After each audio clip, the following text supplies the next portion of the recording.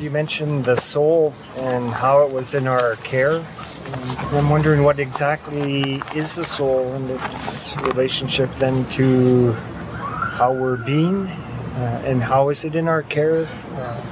Do we affect it then in our lives? Is it immortal and eternal? And it's one of your forms.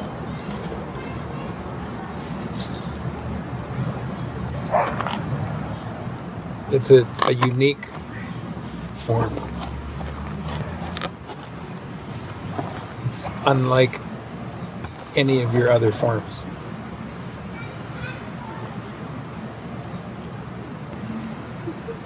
It's the form of your evolution as awareness.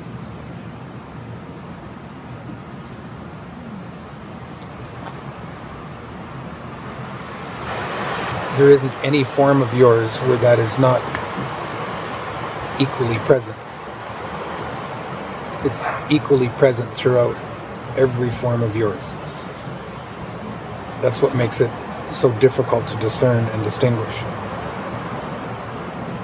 Because you don't have the contrast of where it is and where it isn't. It's as much in your person and yourself as it is in the deepest levels of your being.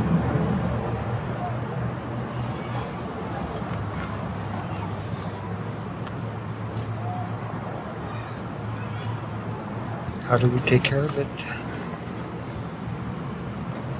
By unconditionally responding to what you know.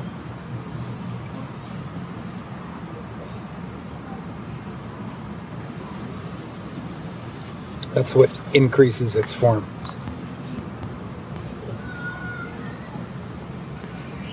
When, as awareness, you move away from what you know, you decrease its form.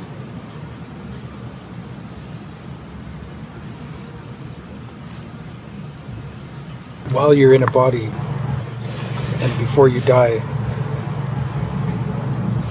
it's the most difficult form to identify.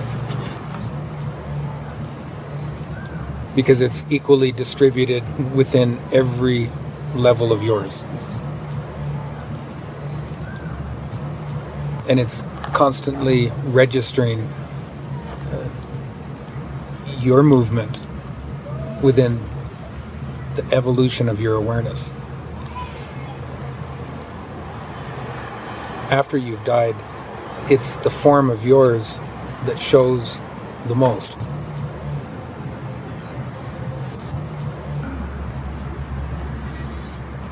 Because it shows the most, after you've died, you'll be able to perfectly read every moment of how you moved toward what you knew or away from what you knew while you were alive. It enables you to micro see everything.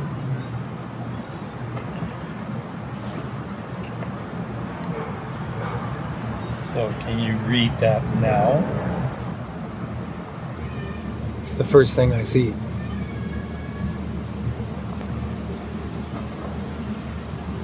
It's the first thing you see. I'm asking, can we see that also? It's the most difficult to cognitively see. But it's always registering in you. So there's a most elusive kind of barely seeing.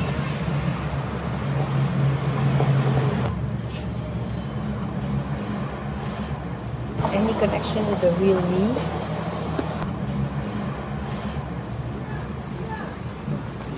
The real you, not in connection to this, but the real you knows. And that's what feeds the soul, if you're being the real you, that feeds your soul. And the soul can increase and decrease. It increases and decreases very slowly. When I'm really following deep inside what I know, and then just a split second I'm off track, and I feel, is that the soul registering? You don't need to register your soul.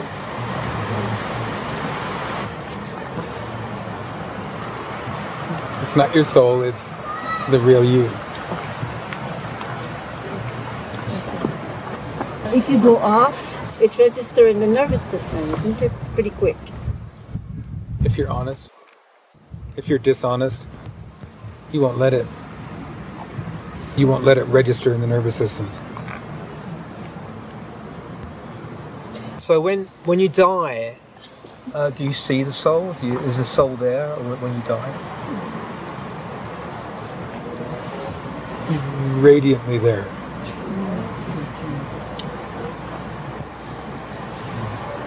Is it what animates us?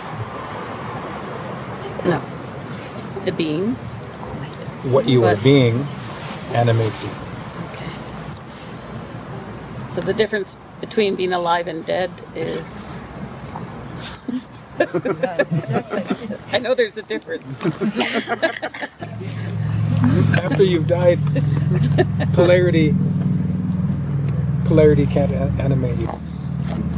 After you've died, love animates you.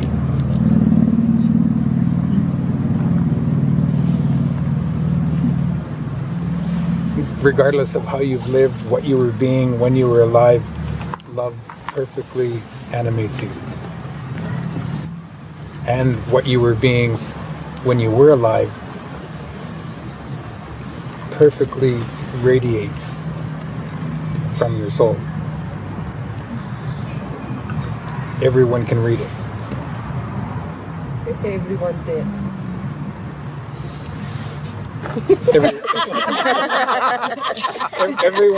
Everyone there. Yeah, okay. All the zombies can read you.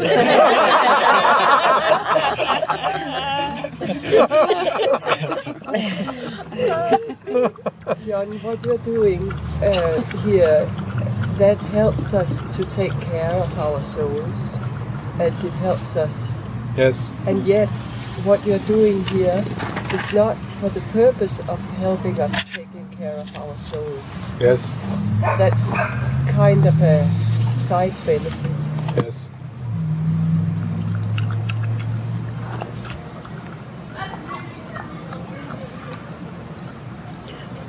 When you meet someone after you've died, as soon as you meet someone, you know everything. You know all their choices while they were living. You know their entire relationship with everything they knew. You know them in the present as perfect and pure love. There isn't anything you don't know about that one. Is that how you know us? In some ways.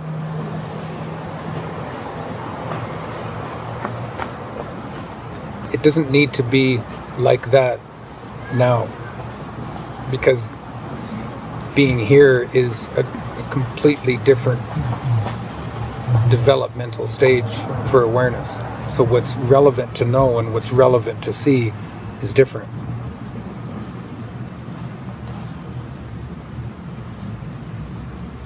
That's also why, while you're here, it's most difficult to register your own soul. And it's also why, after you've died, it just brilliantly radiates. Is it where we are going? That how we know each other after we have died, that we are able to do this while we are alive? Yes.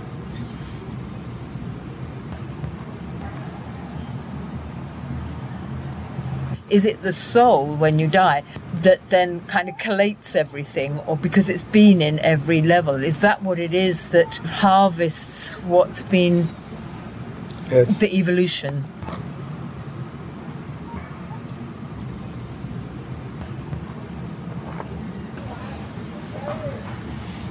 I say, is there anything meaningful to this notion of old soul and young soul that people use sometimes? That's far too descriptive of something that is most difficult to even perceive.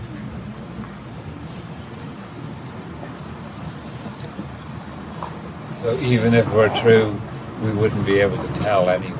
So there are a lot of things that people pick up on that are just given labels because to communicate you need to call it something. And incorrect labels are fine. When you use an incorrect label, you are communicating something you know. If you use an incorrect label, people have a sense of what you're saying.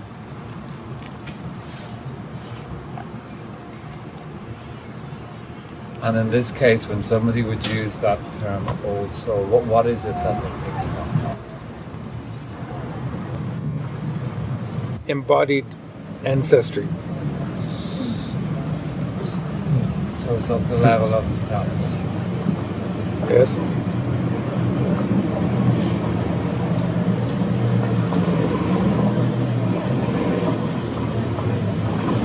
And that could be embodying the innocence.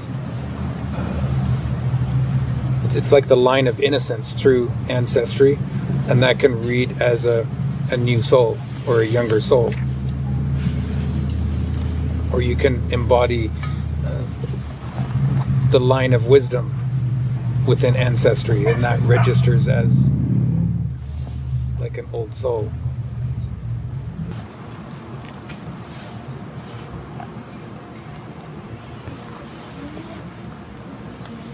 So the soul is... It's a form of yours. Okay. It's not you. It is yours. It's the form of yours that perfectly manifests your evolution as awareness. And then being is... Within your being, those are all of your unseen forms that perfectly represent you in how you move, how pure you moves. And you said soul exists in all those forms. Is it a different aspect of soul in each of the forms? There is a different aspect that registers within each form. But because when you move from form of yours to form of yours, such as being in yourself or being in your heart, as soon as you're in the one form instead of the other, you're being that form. So the different aspect of your soul, which does particularize in that form, you're not going to pick up because you're already being that aspect. So it still doesn't register because there isn't the contrast.